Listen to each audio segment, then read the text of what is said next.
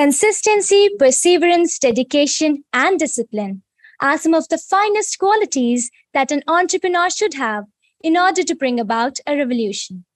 Our guest for today is the epitome of all these qualities. So, hello, namaste, sat shri akal, adab, and welcome to yet another season and a pristine episode of our podcast series, Pay Charcha 2.0, relaying directly from Manik Bhopal, presented by Entrepreneurship Cell. Hi, I'm Shraddha, your host for today. In this episode of our podcast, we have with us one of the most versatile and teasing speakers from our country. From a military veteran to becoming LinkedIn's Top Voice 2019 and a TEDx speaker too, it is an honor and a moment of pride for all of us to welcome Miss Vandana Sharma. Thank you so much, Shraddha. Lovely to meet all of you. Thank you so much, ma'am, for taking time out of your busy schedule and joining us here today. My pleasure. Thank you. So, ma'am, my first question to you is, you busted all myths of the society by joining the Indian Army, which was supposedly a male-dominated field then. What motivated you to do so? So, Shraddha, for me, as a 5-year-old, and this is the story I have told a couple of times, but I'll repeat so that you get a context of the person that I am. So I come from a family of Air Force people. My father was in the Air Force. So back in the Air Base, everybody was equal. My brother, me, my sisters, we were all going to the same schools, doing the same things, and we were fairly empowered. But back when we went to my father's native place, which was in UP, I noticed that girls were treated differently. Because this was a village, and due to the custom traditions and everything else, men had other privileges that women didn't. Many of the kids used to drop out from higher studies and things like that. And once I realized, when I was quite small, around 5 years old, all the men sat down for food and the women were cooking and serving. And when I said, I'm hungry and I'd like to eat, I was told the same thing, that you can eat with the ladies. And then I immediately asked questions like why everybody is not eating together, or why women can't sit and eat with you. Why can't I join you? So I was immediately told that you can go get your plate. So that was a learning that I had that day, that if you need something, if you want something, you have to ask for it. And as a woman, maybe things were not equal, but when you ask for it, you can get it.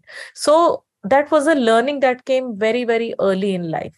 And from there, I started to notice the disparity. And I said, the gender should not be a reason for deciding merit or careers.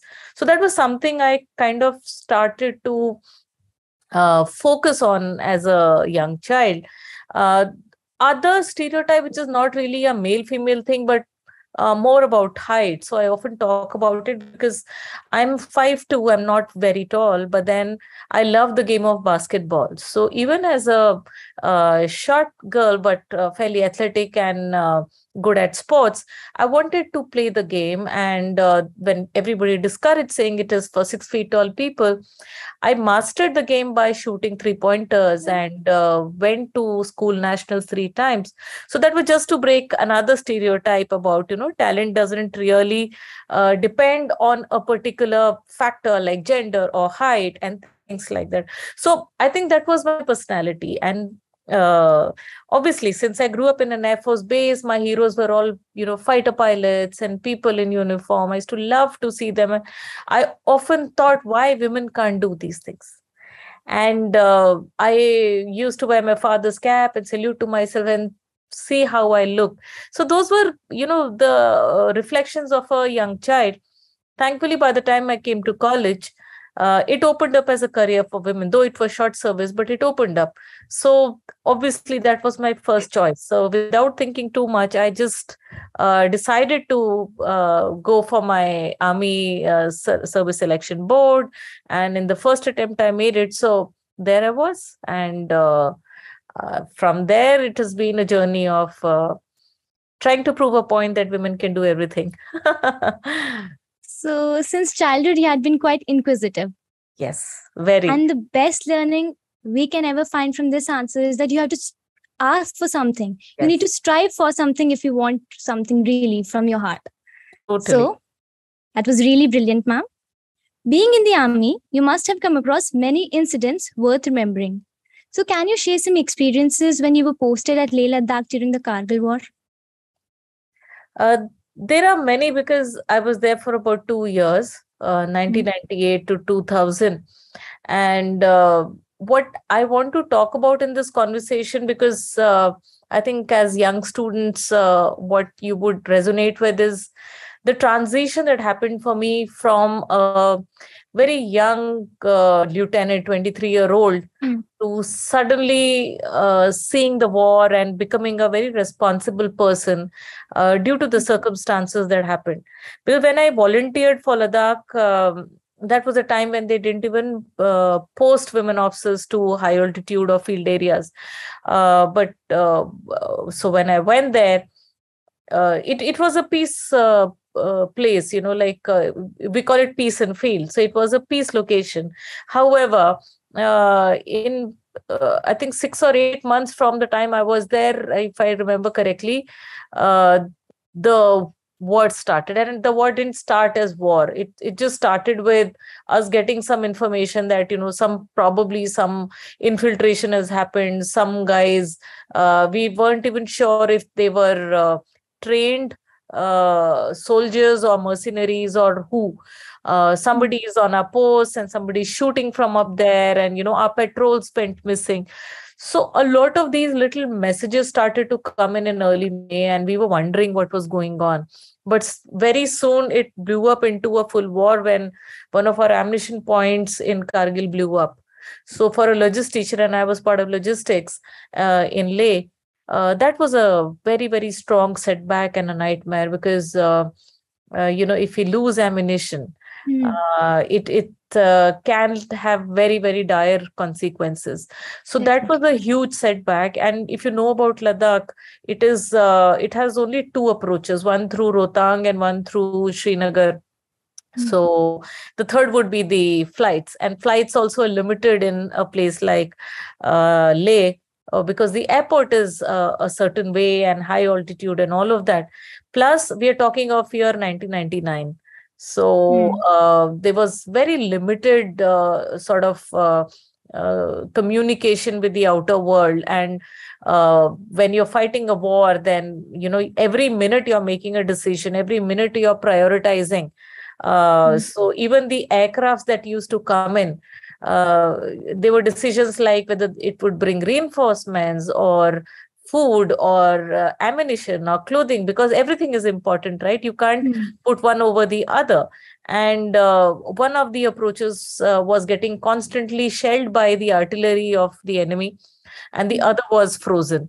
So in that sort of a situation, we were fighting a war, and we had to manage with the resources that we had initially. Of course, after the snow melted and more reinforcements came, and as the war developed, a lot of things happened, a lot more forces got deployed, many other people came in, but we were the early ones who faced it all as it started, right? So I was really young, and I can't really say that I knew everything. I was the junior most, so I was still in that beginner stage of my career. So I knew that I just have to keep my head down and continue to pitch in wherever I was needed. So typically what everybody else did, there were like 13, 14 officers in a peace time. But when the war started, I was alone, along with the commanding officer. So I had to manage all that, because everybody else moved forward to locations where the war was being fought. So there was a lot of responsibility, not just from the point of view of safeguarding the whole unit, because a logistics unit is very, very prone to sabotage. And Mm. if your logistics are hit, then it has severe implications. So had to take care of security, had to take care of issuing stores to the fighting troops. And because they were fighting a much, much more serious, bigger battle, and on heights which are totally crazy even to imagine, 20,000 feet, 19,000 feet, where you can't even breathe normally. And there, our brother officers were fighting a whole war. So it was insane. It's hard for me to put it in words to say what all was going on parallelly. And, you're processing uncertainty, chaos. You have to stay calm. You have to stay all composed because the men or the troops are looking up to you. Plus, being alone in a place like that, and in those days we didn't have internet phones in our hands where we could just call up home and say, hey mom, I'm feeling nervous or scared, so you have to be all brave and things like that. So there's very little that you can do to show your vulnerability anywhere. So you need to be all composed and strong at any given time and keep your head down and continue to work. And I don't know how many hours I used to work. I used to forget to eat, sleep, drink water, because that wasn't a priority in a time like that. I always thought of others who were actually in combat. So those were some of the memories I have of those days. There are several others, but yes, these are some of the things that transformed me from a young, fun, happy lieutenant to a more serious officer. So that was quite brave on your part, and it wouldn't be wrong to say that you coped up really well. Thank you, I hope. So linking that to one of the most important attributes possessed by an army personnel, being from a military background, how important do you feel attributes like discipline are in a person's life, and how far do you hold the army responsible for instilling the same in you? I think I have two answers to it. One, definitely, I believe that, okay, let me answer it differently. Whenever you see a person who's donned a uniform at some stage of their life, you can see that they look different. You can tell a Fauji apart from anybody else in a moment, and that is also because of the way the personality shapes up during training and the years of conducting yourself in a certain way. So not just discipline, but a lot of other values, punctuality, being high on integrity, taking care of your team. There's several things that become a part of who you are. So I definitely agree and believe that discipline is important. A structure is always useful, especially in situations which are unprecedented or chaotic. It's important to have a structure and a method to make sure that you are able to find a way and the best way to win or succeed in whatever your mission is, right? So discipline is extremely important. Having said that, I think the other thing that you will find very interesting with people in uniform is the agility. While soldiers are extremely disciplined, the ability to stay flexible and on the go. Because in a situation which nobody has seen, or in a wartime or chaos, you don't know what you will face next. So being on the go or taking very quick decisions becomes extremely important. So for that, you have to remain flexible. You can't be stuck to the theory that you've learned or a certain method that worked for you in the past and stick to that and say, hey, this is the only way to do it. You have to have multiple contingencies thought in your head and iterate on the move. So contingency planning is the other thing, or being flexible or being on the go is extremely important. So discipline is definitely important.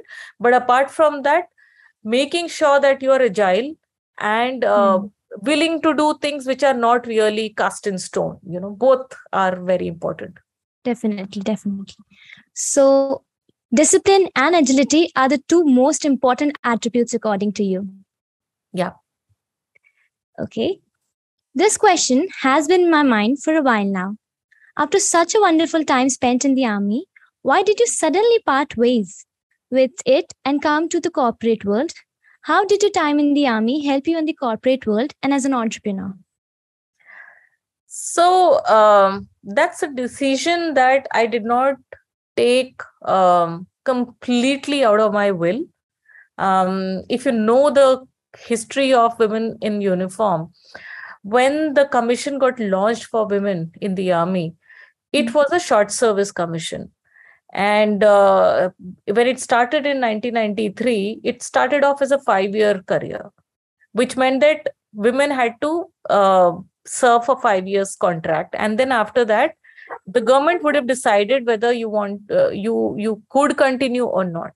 So when the first batch completed 5 years, they extended it. They asked if you're willing to go for another contract of 5 years. So by the time I had joined, I'm from the 8th cause. So by the time I joined, the government had only extended the commission to women for 10 years. So when I joined in 1996, obviously I was extremely motivated and I did so well for myself. I was part of a war, and I wore a lot of medals, and I was recognized as a war person who had served at the war location. However, as my 9th year approached, I started to think, where am I headed? Because my career was coming to an end. Regardless of how I did as a soldier, the choice that I had was another extension of 4 years, which the government had recommended that, after 10 years, you can take another 4 years of extension or you can go home. So suddenly I had an end of the road, and that didn't make sense to me. I was a major with 9 years of experience, and I had to make the choice. I decided to reskill and move on because it was the end of the road. The government would have told me, congratulations, well done. You've fought a war, you've done better than many other people, but you're a girl, so you have to go home. And that didn't seem like a very fair option to me. So that's the reason I decided that I wanted to pursue a career. And it was a difficult decision because I did not have the right qualifications. I did not know what the corporate world looked like. I had nobody in my family who had worked in the corporate world. So while people think army is a place of risk and challenges, I think for me, my comfort zone was in the forces, and my nightmare was lying outside that comfort zone. I didn't know what a city life is like, what it meant to operate all your business on laptops or digitally. I didn't know applications like Microsoft Office or PPTs and things like that. So it was a very, very huge learning curve for me. But I decided to reskill. I started all over again, and it's been an interesting journey. That must have been quite difficult. And I also believe that change is inevitable. Yes. So yet, you did very well, we must say. Thank you. So, it's just that, one needs to be very sure of the choices you make. I think that's very important. So I did weigh my options very well. And I knew the repercussions or consequences. And once you weigh it out, you have to live with it. So I just stayed the course. I just put my head down and continued to work. I believe, just as you said, agility is one of the most important attributes. You were very agile in changing your career path, making such a tough transition from two entirely different worlds, from the army to the corporate world. Right. And, in 2006, when I left army and I decided to move into, corporate role, not many military people were in the corporate world. The only ones you could see were probably those who sort of did administration, management, or security kind of jobs. You were not taken seriously enough if you said, I wanted to pursue an HR career, or you want to pursue entrepreneurship or consulting, because again, a typical stereotype, right? People think a military person can only fight a war. And interestingly, a lot of people initially used to ask me those naive questions also, saying, if you've been to a war, how many people did you kill? I said, I didn't have to kill anybody because I was not with the fighting arms. The women are not part of the fighting arms. Women Mm. are in services, and I was a logistician. So they said, oh, there's logistics also. I said, how do you think army works? You need somebody to give the ammunition. You need somebody to give the clothing, right? So there's so much. So those are some of the things, you need to sort of know that if whichever new domain you go to, there will be biases, there will be stereotypes, there will be lack of information that you have to deal with, and be very tolerant about it, because they don't know. So you have to make sure that you create a space for yourself. So I continue to do that. So even after changing your career, you have helped change the mindset of many people, the perspective towards even the army and also women in the new field you Absolutely. chose. Absolutely. In fact, a lot of people, a lot of Army, Air Force, Navy professionals who have been leaving the forces towards the retirement, or the short service commission getting over, a lot of people reach out to me because now they see that as another possible career option, which kind of never existed earlier. But now that somebody's done it, you create a path. It becomes easier for people to say, hey, if so and so could do it, then this is another option which is available. So I think I just try to add a purpose to my life at every stage, and that's what I try to do. So you've paved a new way as well. Yes, I think so. Ma'am, as the army is still male dominant, how far do we expect the female growth in the country to be in terms of the army as a whole for its growth? Look, it's a difficult answer, and it becomes a very it's not an answer that I can give for the government or for the army, and it's very personal. But what I want to tell you here is the fact that it's the core role of the forces as such is combat. It is to protect the country and the borders. And if you look at the history of war, if you look at the composition of forces worldwide, forget about India, it has always been the men. So I don't visualize ever a scenario where the ratios will change to 80% women and 20% men. I don't think so, unless we are all digital and we are only probably fighting a war which is on keyboards. Then there is a possibility. But if it is of physical capability, definitely it will never be that kind of a diversity ratio.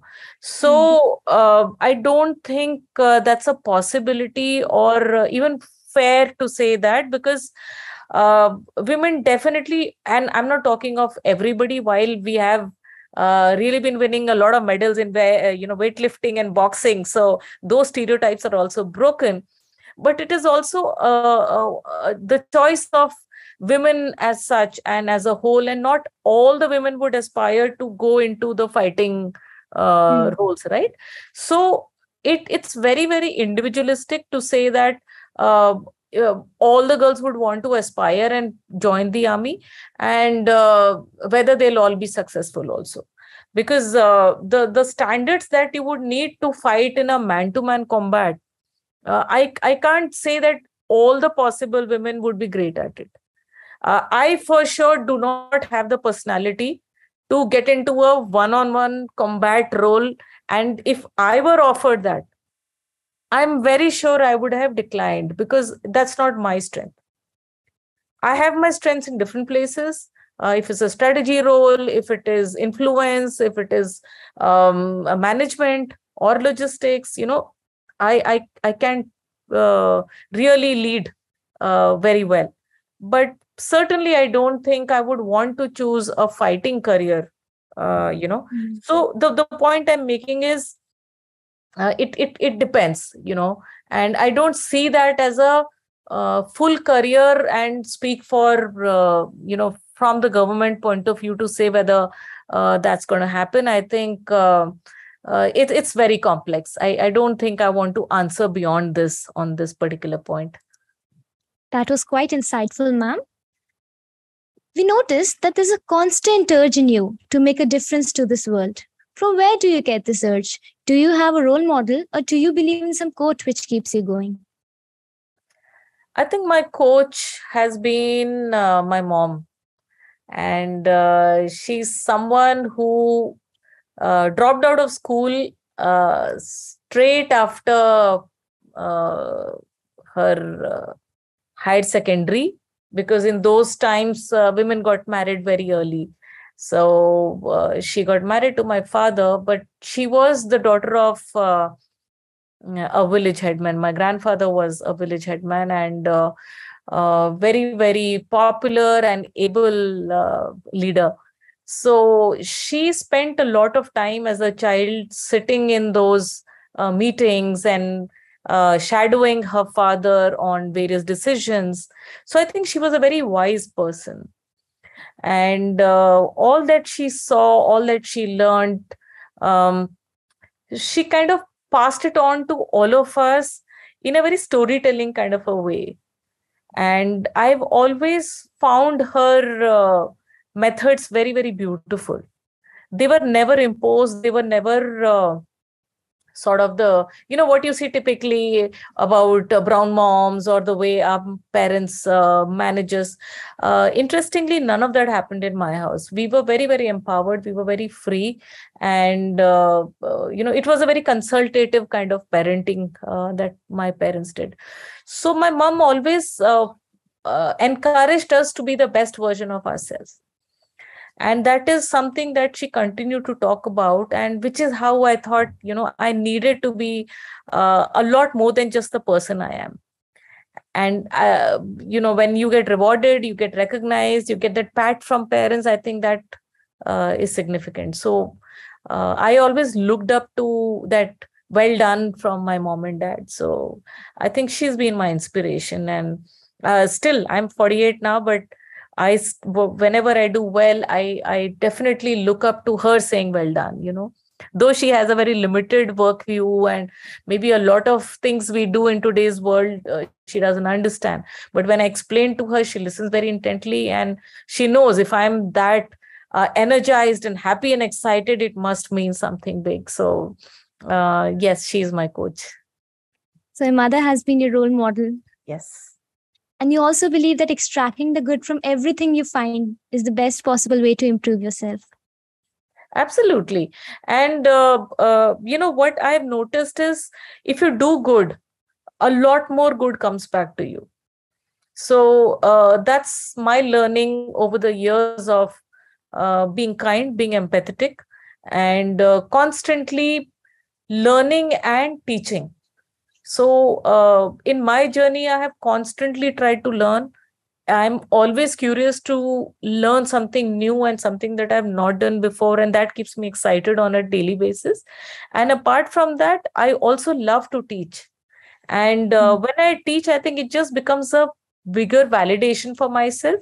Plus, I also feel that if I've been able to touch people in some way and it has help them in their career or life, that gives me the joy that I cannot express in any other way. So I think that's who I am.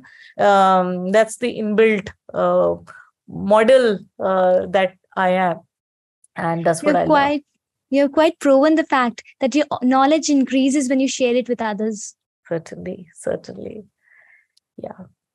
Ma'am, just as we heard you, it seems you're quite visionary. So do you have a long-term plan or vision that you're working on? And if so, can we get some insights on it? So interestingly, while I always think of a big picture and I think of goals and I talk about it with all the people, like I said,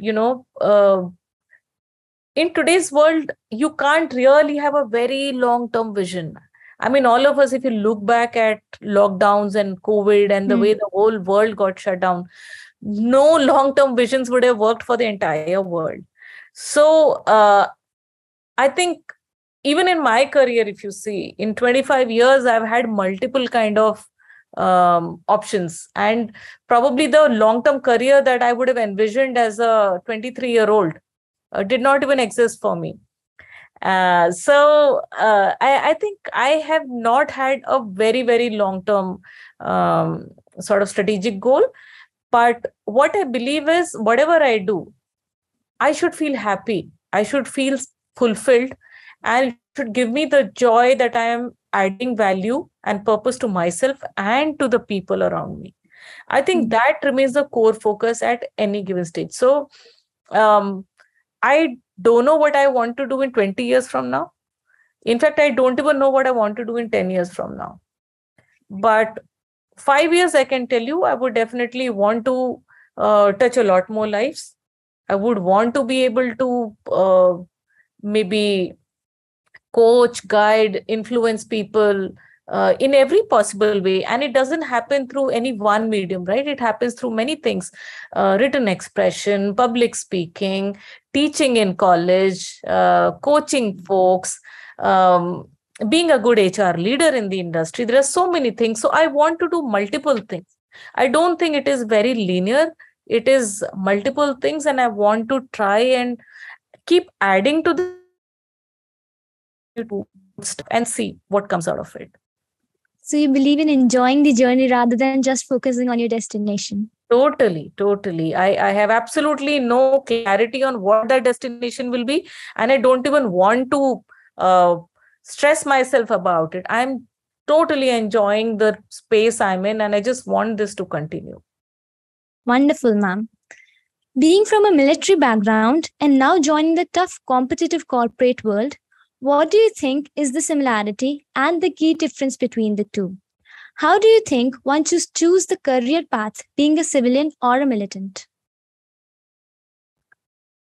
Can we split the question, and then can I try and answer the first? Definitely, ma'am. Definitely. So you'll have to repeat it. Definitely, ma'am. So the first part of the question was that you have worked both with the army and the corporate world. So what do you think is the similarity and the key difference between the two? Okay. So I'll give you the similarity between startups and army, which are very, very similar. Corporate also from a leadership point of view. But I think the analogy I want to drive at this point in time is military is always trained to work with the least amount of resources in the least amount of time and thrive in chaos, bring a structure when everything else fails. And that is very similar to how things are in a startup. You are in a market which is unknown. You are trying things for the first time.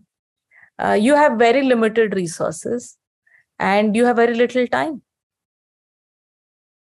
And what happens is the kind of talent you need to win that war is also very, very niche, limited, and you have to stay motivated despite all the failures and very limited wins, you know. So it is almost like fighting a war. And that's the reason I have enjoyed my time most in the corporates when I started to work with startups. But there was so much of excitement on a daily basis, and whatever you're working towards, it's instantly visible to you. Larger organizations, because the growth is so much and they're already big, things get compartmentalized. Things are already structured and laid out. So as a individual, you are not adding the same amount of value that you might be able to add as a leader in a startup. Because here you are defining everything. You're laying the foundation. You're deciding on policies, the kind of talent you need, the kind of team you want to pick out, the kind of rules you want to set, how you want to be. So there's so much that you can do, and you can see the impact in 3 months, 6 months, 1 year, 2 years, which you will not see in a large organization even in 20 years. So that's what excites me, and that is the similarity that you find in both the places. Now, the difference, I think the key difference would be that Army does not work on profitability. Army works only on patriotism and command. It's a very selfless organization. There, you don't ask questions. Why I'm being asked to do this? You know that this is what you've signed up for. It's not the same in the corporate world. In the corporate world, everything is about what I put on the table and what is the return on investment. People can leave when they choose. There can be attrition. Your top talent can be poached by others in the market. So there's a constant struggle with retaining your people. There's a constant struggle of people going away because of a higher compensation or incentives. That is not the case with the forces. In the forces, you're all part of a team which stays together.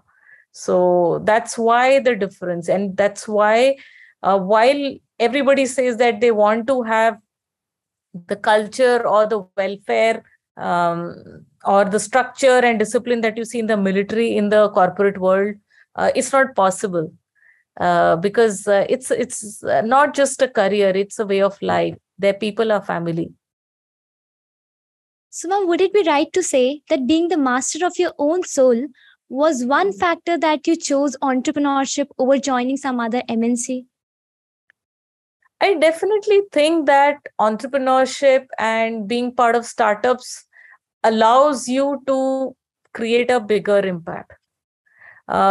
Like I said, when you're part of an already established large organization, you may be getting rewarded for the subject matter expertise, but you're not taking all the decisions. You are not creating the kind of employment that is possible.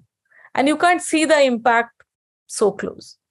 And for somebody like me who likes that validation, who likes to see the impact, I definitely think that is way more possible when you're in the startup space and helping people materialize their dreams or consult and guide them with the coaching that they might need and they may not even be able to afford. So I definitely think that entrepreneurship is a very exciting space if you can take the risk and you can balance it out with your safety. Definitely, ma'am. So, how do you think one should choose the career, being a civilian or a militant? You mean military, not militant? Sorry, military. So, see, choosing a career is again very, very personal. There are no right or wrong answers. There are no better career over the other. It's about what you're passionate about. As a young girl, I had the same choices. I could have done an MBA in 1995 and, been in the same world that I am in. But I chose to join Army, which was a fairly new career and women were not part of it. And I enjoyed it too. Because I'm that sort of a person. I love my travel. I like adventure.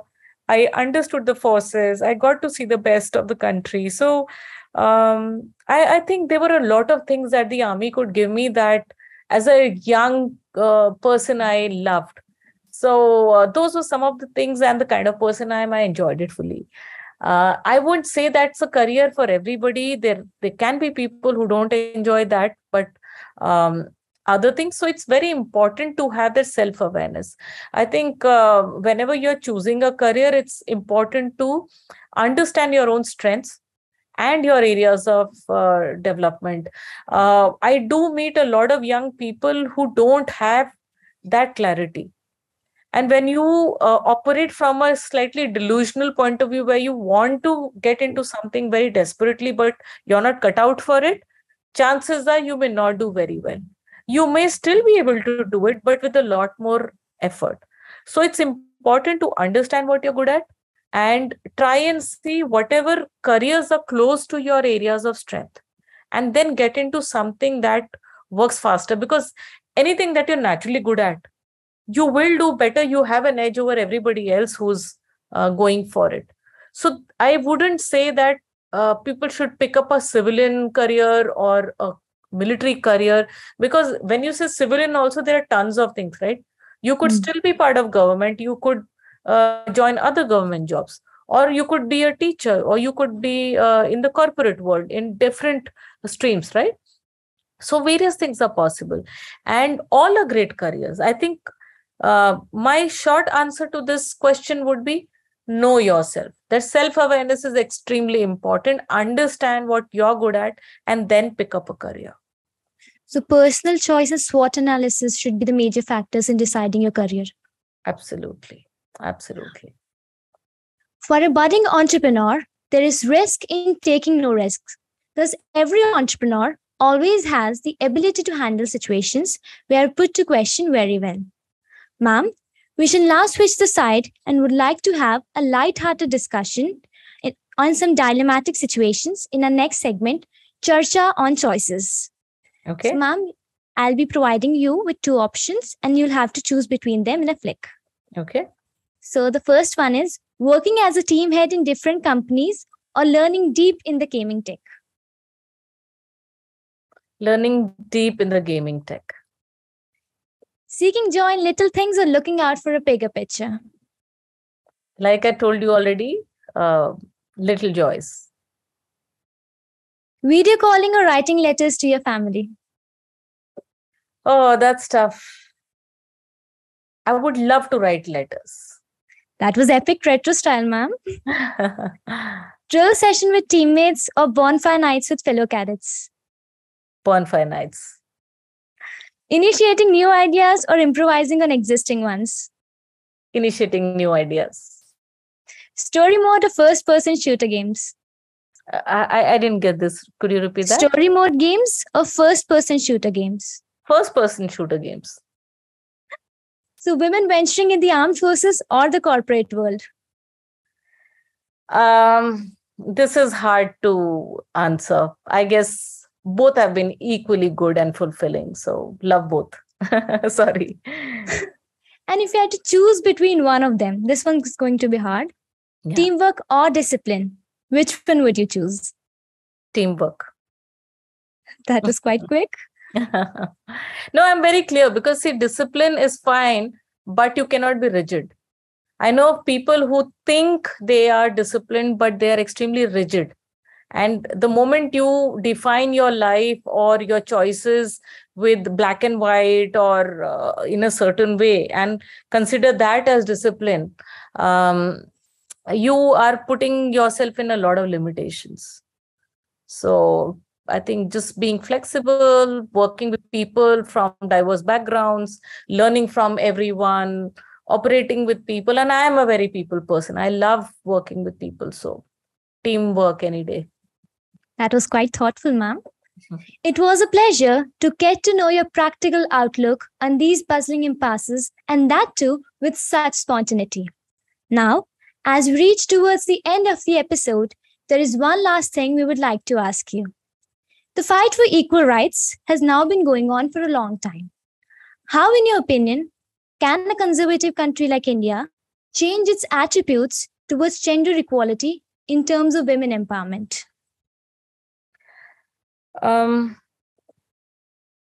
It's an interesting question, and I often get asked about it. And I think the short answer to it would be each one of us who's already educated or in the workspaces should continue to make place for more women. And the way to do that is by supporting, coaching, mentoring more girls, and definitely helping people understand the strengths that women can bring to any team. You would, and you know, the lockdowns and the COVID times are very, very clear examples worldwide. If you see politically, the countries where women leaders were leading, they handled the crisis a lot better. So while I'm not saying that women are better leaders or something like that, but there are a lot of leadership qualities which women bring to the table.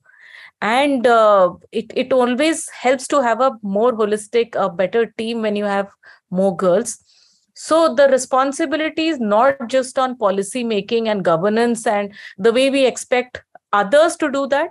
I'd say you have to continue to make space for more, and which is something that I have tried to do in every place that I have worked at. I have tried to bring in a lot of awareness. I've tried to celebrate, and coach a lot of young girls, so that we are able to sort of have more and more people join every career across. Second is to be able to create policies in organizations that help to keep women in the workforce. The challenge happens when women get into their other milestones. Women who choose to have children, or a lot of decisions that happen because of marriage, and women typically choose to keep the career at the back seat for other sacrifices and things like that, which is again their choices. But if the organizations are able to provide, and if it is possible to provide choices and flexibility, that helps to keep more women in the workforce. So that's the other way of ensuring. Plus small things like helping have flexible hours, or support around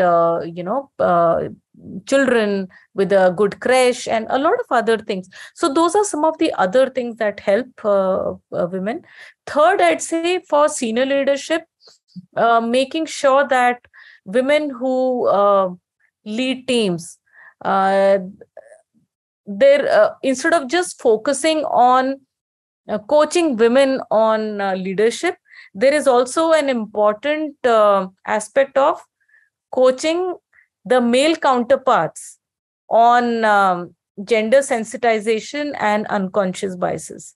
Because we realize that the way we were all raised in this country, there are a lot of unconscious biases that everyone carries. We automatically decide in our heads when it's dealing with a woman, oh, she might need this, oh, she may not be able to do that.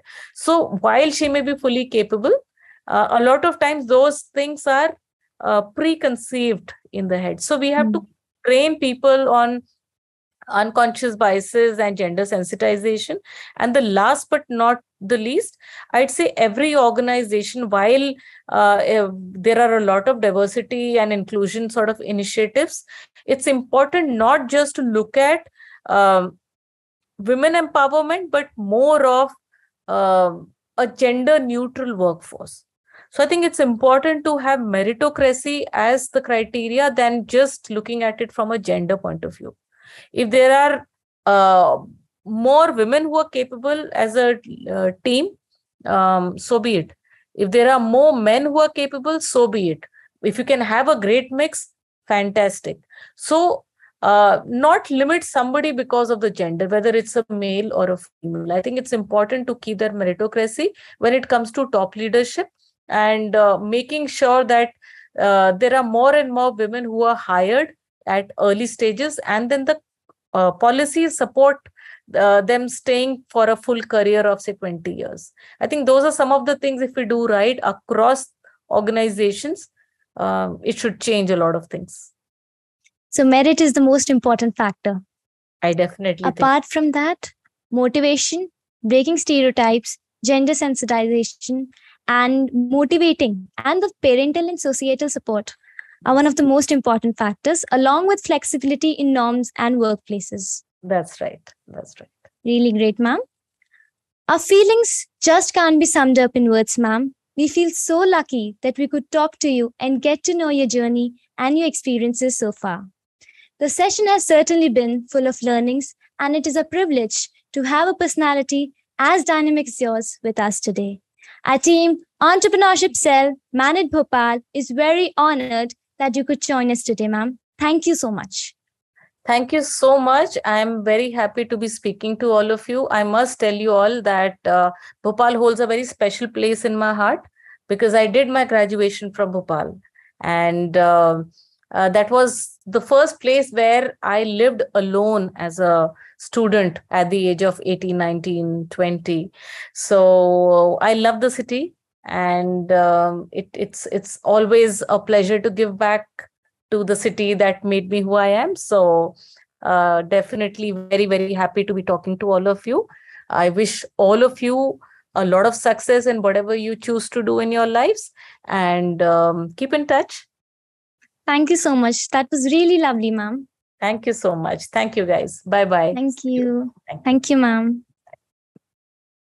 It is now time to wrap up the session and reflect on all that we have learned today from ma'am. Thanks to each listener out there. We hope that you've grasped a lot of knowledge. Now it is time to put our learnings into reality. Good luck and have a nice day. This is Team ACL signing off from the station Pe Charcha 2.0.